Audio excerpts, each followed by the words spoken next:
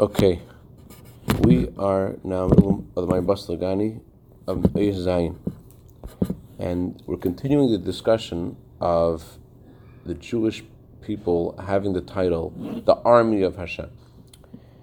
And it's on page Chavav, and we just concluded the Rebbe Marash's teaching how the function of a Jew in this world is to change the world.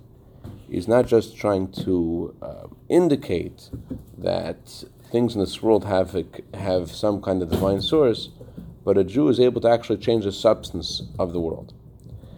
And we brought a teaching to Marash, how the Gemara's question, what does the world stand on? And the Gemara's answer, it stands upon Yehesh Me'Rabba, how this is not just a question of why does the world exist? The world exists because the word of Hashem says it should exist. That's why it exists. The Gemara's question is, after we have learned in the Gemara that every single day's, since the destruction of the temple, every single day's curses is worse than the day before, how can the world maintain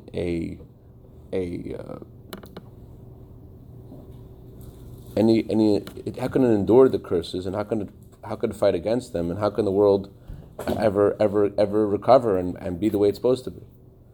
And so Rash says the Gemara's answer, the Yehesh Me'Rabba Gadata, is very significant. The Gemara's answer is Yehesh Me'Rabba is referring to the greatness of Hashem, how Hashem is beyond all seven names, and that Gadata is referring to the inner dimension of Torah. So when a Jew learns the inner dimension of Torah, it brings down this infinite light of Hashem in the world, and it changes the very substance of the world. It's not just that it causes us to feel something nice, but it actually changes. And the Rebbe brings this a physical phenomena, that the physiognomy of a person is changed by learning Torah. The light of Torah causes a person to live differently. It's as Rabbi Arya mentioned yesterday, the person's face is different because of his wisdom. So the Torah actually has something that's noticeable in the world. Its substance changes through the light of Torah.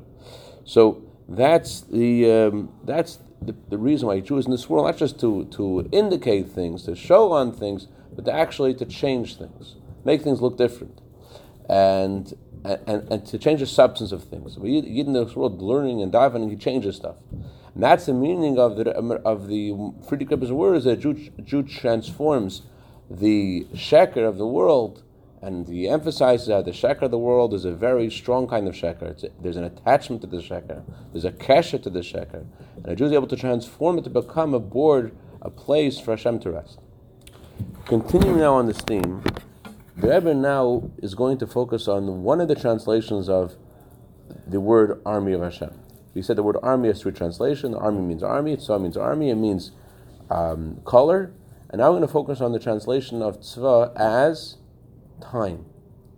The simple meaning of that emphasis is that you have a role to do and you have a time to get done, and focus on who you are and what has to get done. That's a simple emphasis. We're going to see now how these are not simple words at all, and the meaning of time is not simple at all. And this nuance of time, it has a lot to do with expressing the connection to God's essence, as we shall see, and the highlighting the central centricity that this world has in the scheme of things. That word, the time, has a lot. It underscores the essence of Hashem, and the centricity of this world, and we shall see. But hold on to your hats; it gets a little deep over here. We're going into the Eis Zayin, and we're going to learn a teaching of Rebbe Rashab to explain this. Messiah by Maimer, and Maimer concludes, for our slower listen, page Chavav. Messiah by Maimer, the Friedrich Rebbe concludes in that Maimer that that's why we're called the Army of Hashem, because we bring down and we reveal Yud Kei Vav Kei. But tzva is man mugbal, and the word tzva means a limited time. In every Jew, in his efforts, in the time that God allots to each person, he's supposed to bring down the echad.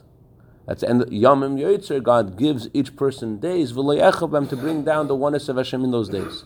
That it should shine It should be revealed through his efforts, the oneness of God. That's what it's about. Next paragraph. What's the emphasis on the word tzva meaning a limited time? A limited time. What do those words mean, a limited time? What's your word do you notice right away that doesn't seem to belong there? No, that's what I was saying. The Frierika uses the word zman mugbal. Which one of those words? The word mugbal seems to be extra. If it's time, it's limited, isn't it? Time has limitations. So why does Frierika emphasize that it is a limited time? Time could also exist in a way that it's not limited.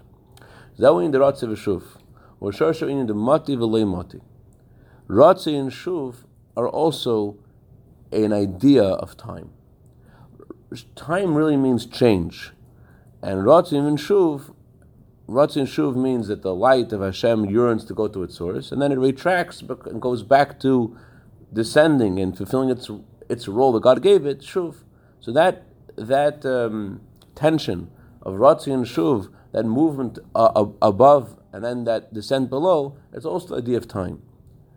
Chassidus says actually the heartbeat of a person is connected to Ratzi and Shuv, the fact that all of creation is constantly in the sense of yearning to go back to its source and then descending back into the world. So the Chassidus has a term mati v'lei mati. That term is reserved for Ratzi and Shuv in the highest source. That idea of the light descending and going back to its source. But regardless, time does not have to be, as it is in this world, limited. There's a way time exists in higher worlds as change, and it's not before and after, and it's not limited. And therefore, the Frierika emphasizes that we want to focus on the role of a Jew in this world and how time has a limit. We're talking about the way time has a limit. The connection that the word tzva has with the word time is because of the limitation in time. The word tzva it could mean many things, but we want to focus on the fact that it has the limitation of time. What's the proof that tzva means time? It says in the pasuk, there is a limited time for man on earth. So that word tzva in that pasuk means limited time. There's man mugbal dafka. And that's the Frierika explains this Maimer. She was man mugbal zed, that within this limited time, in the precise amount of days that God gives each person, he is supposed to affect that in this limited time there should be in this limited time there should be revelation of God's oneness. Okay. So what is the emphasis on the fact that we have a limited time? I mean, if you're learning a Musar thing, if this was Musar, we would say, it's telling us that we have only limited time. And as the Frierika says that a clock is a silent Musar Zager. A clock is a silent, always rebuking you, looking at the time, you see how time passes. So there is something to when you focus on your mission and you think about that you have limited time. It's definitely a very, very powerful message. But here, the Rebbe Rashab is going to show us how the word limited time has a far more profound message. Let's go further. The Rebbe Rashab explains in his Maimer on the words, in order that all the nations of the world should know that Hashem is God. The word das means to know, and Chassidus says doesn't just mean to know, but to know in a way that's tangible, you feel it. And in this mind, Rebbe Rashab says the word das means to break, because in order for this knowledge to impact all nations of the world, it has to shatter the klippa that existed before. So this knowledge it's similar to what we're learning in this week's parsha, Parshas Vayera, about the Egyptians knowing about Hashem, that it came at a price. That knowledge wasn't free. They learned it the hard way. So, it says that Rebbe Rashab, in this Maimer,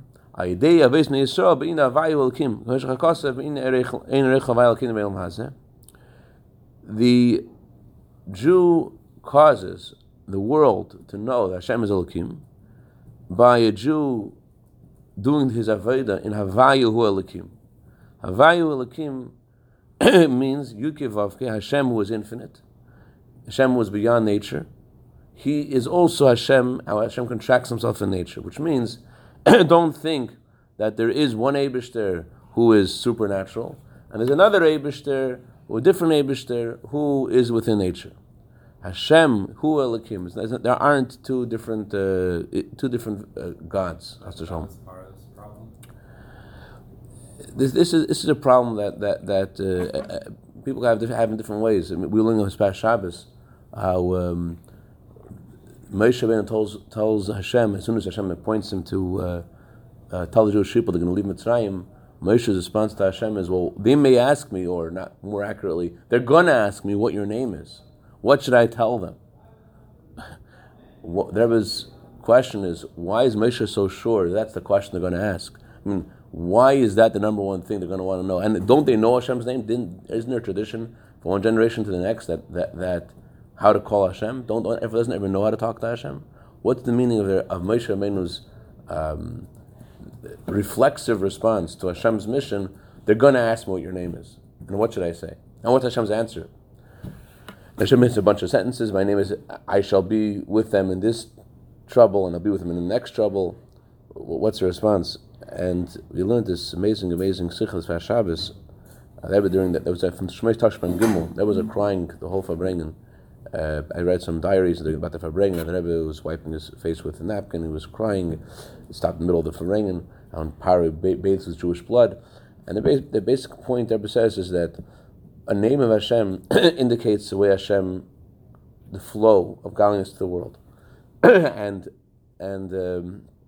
when the Jewish people were in Mitzrayim and they see Paro shechting Jewish children and bathing in their blood, they're saying, where is this coming from? What kind of conduct is this? And you're telling us, Moshe Rabbeinu, Hashem is Rachmanis on us, and He's going to redeem us. What's going on? So Moshe responds to them that Hashem feels their pain. Hashem says, I'm with them in this. It's not just that I know about it, that I feel their pain. I'm not insensitive to what's going on. I am with them in this trouble like I will be them in the next trouble. I'm with them. So, Eke Asher Eke, I'm with them. And the Jew says, okay, you're with us. What does that do for me? You feel the pain. But if you're in this situation, and you can't, and you're not doing anything about it, why are you allowing this to happen if you're with me? If you have Rachmanas on me, so Hashem continues and says, tell the Jewish people that that my name is hidden in exile. That even in exile, when things are going on, you have no idea why they're happening.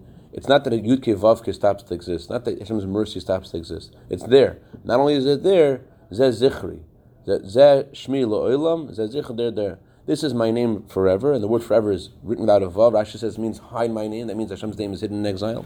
It says Zichri, this is a way that you should call upon me. It means it's possible to evoke God's mercy and Golus too, that even when there's a time where Hashem's, you don't see Hashem exhibiting mercy to the Jewish people, it's still there and it's still influential on what's happening in the world. And we're able to call that forth through our davening, and that's what happened now at time of redemption.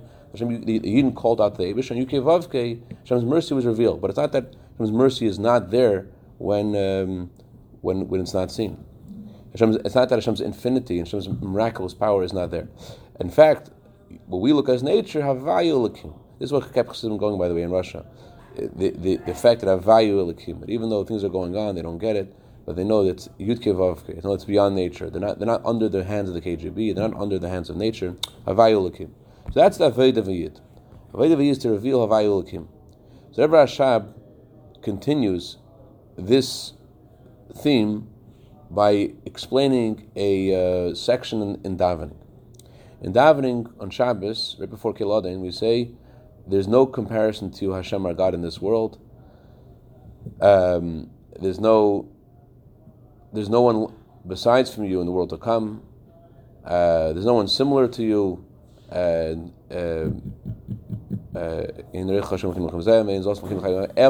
there is nothing aside from you when Mashiach will come, our Savior, and our Redeemer, and there's no one like you at the time of the resurrection of the dead.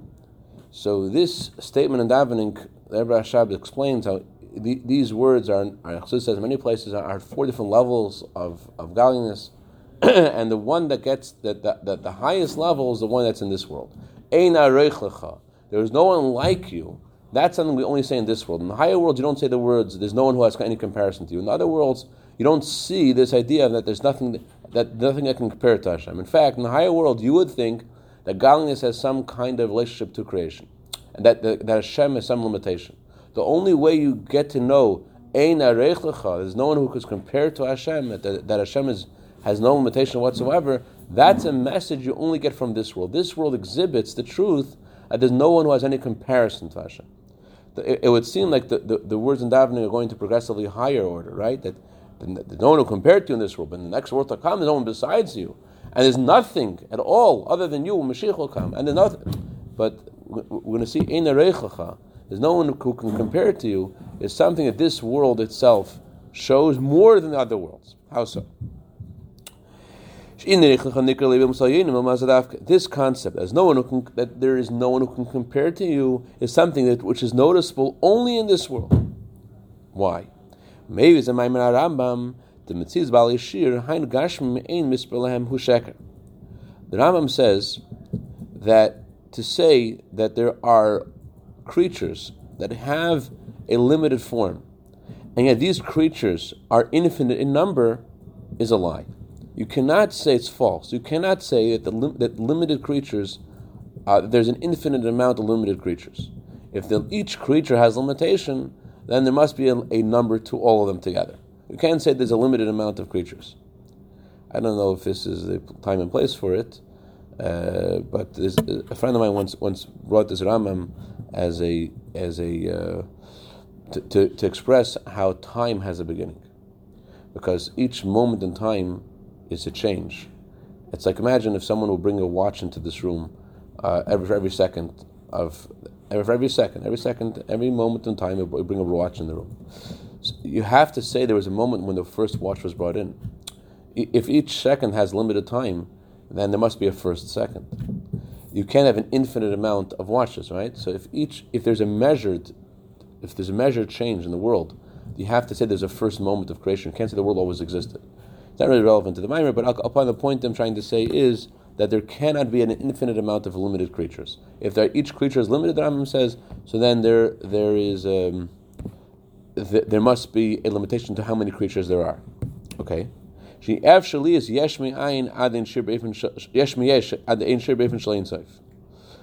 if there is a progression from one creature causing another creature to evolve, you have to say that there is a limit to their evolvement. If there's a domino effect, and one thing is causing the other thing, causing an effect on something else, you have to say that there's a first domino and there's a last domino. If there's a limited change, that each creature is affecting the other, you have to say that there is a final domino. You cannot say that it goes on infinitely. Not that it won't continue to go on. It could continue to go on, and then make it continue to go on as long as it will go on. But right now, if there is change, if there is a influence from one thing to another, from one thing to another thing, there has to be you cannot say it's infinite. There must be a measurement of, if A causes B and B causes C, you must say that there is a limit to how many things we're dealing with. Yesh me yesh has a limit. Something from something has a limit. A causes B and B causes C, and then there's a beginning point and there's an ending point. That's all true when you're dealing with things, that each thing has limitation.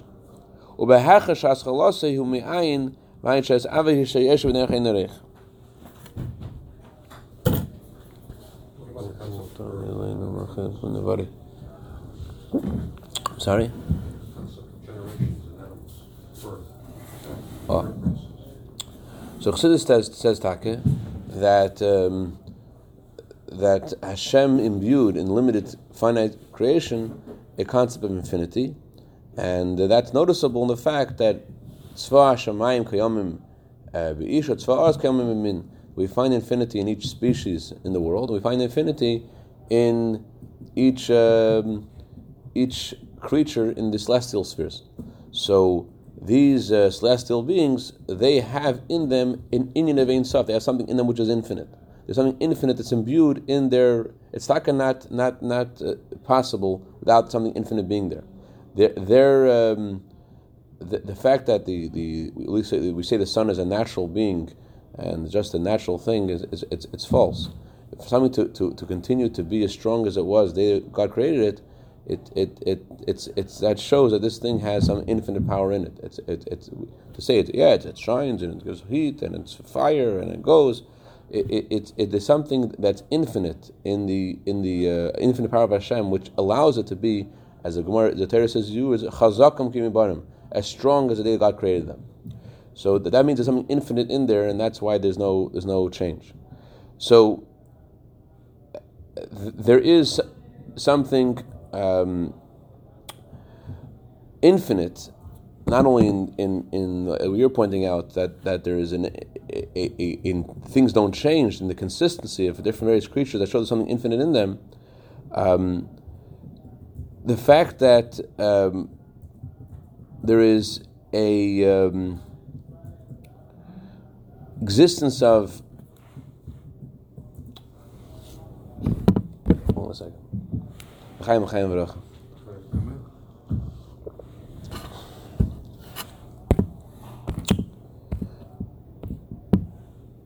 All other things that exist besides this world are conscious of their creator in some way. The world of Yetzirah, the Rebbe says, is like angels have left the throne room. So they've been in the throne room. They know what it's about. The world of Bria, which is the throne room itself, they're in front of the king. They're conscious of the king. The world of Atzilus, the king in his chambers, that world, certainly all there is godliness. Each world has some kind of consciousness of their creator. It's only in this world that we find this total gap of that we, in the words of Tanya, we feel that our existence comes from ourselves. That's our default feeling that we don't have a source. So this default feeling that we don't have a source indicates our lowliness. That's why when it says in the Medrash that Hashem wanted a home in the lowest realm, the Alter Rebbe says, what is the meaning of the lowest realm? It cannot mean physically. It can because Hashem does beyond space and time and whatever.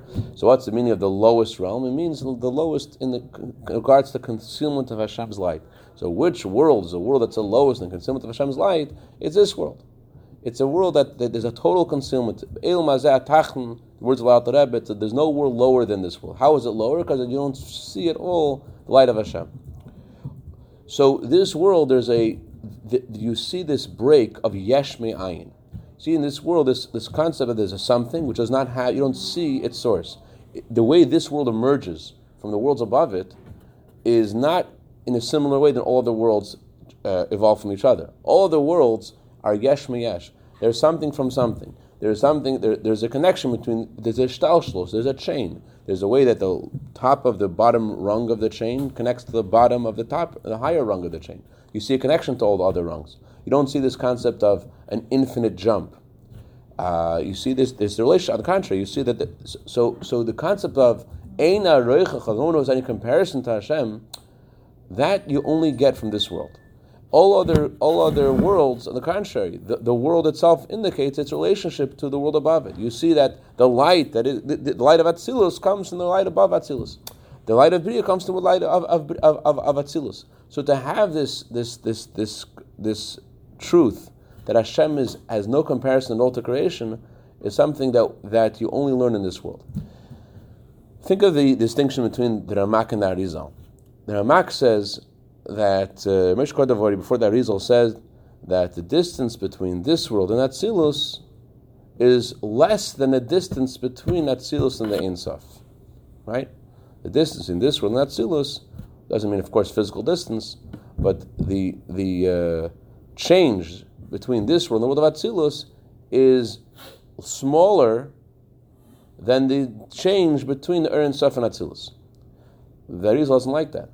The Arizal says that means that this world is farther removed from the Ein Sof and Atzilus is. Maybe there's a smaller distance between Atzilus and Ein Sof than there is in here in Atzilus, But that also means that this world is a little bit more distant, a little bit lower than Atzilus is in comparison to Ein Sof. That means that Ein Sof has a limitation, and that's why Atzilus is closer than this world.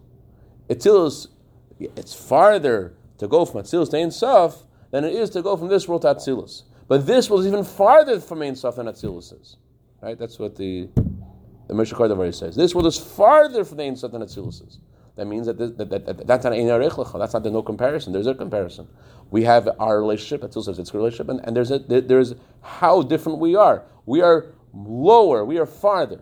The Arizal came along with the concept of Tzimtzum and taught, as Alter explains, that there Ein Arech Lecha. There is no one who has any comparison to you. That this world and Atzilus are equally and no comparison to Hashem. It's not that this world is farther than and Atzilus is closer. Atzilus and this world are equally, have no comparison to Hashem. And where do we see that? We see that specifically in this world. How do we see it in this world more? So we started off saying because of the concept of concealment, but it's there's more than that. We'll get to it tomorrow.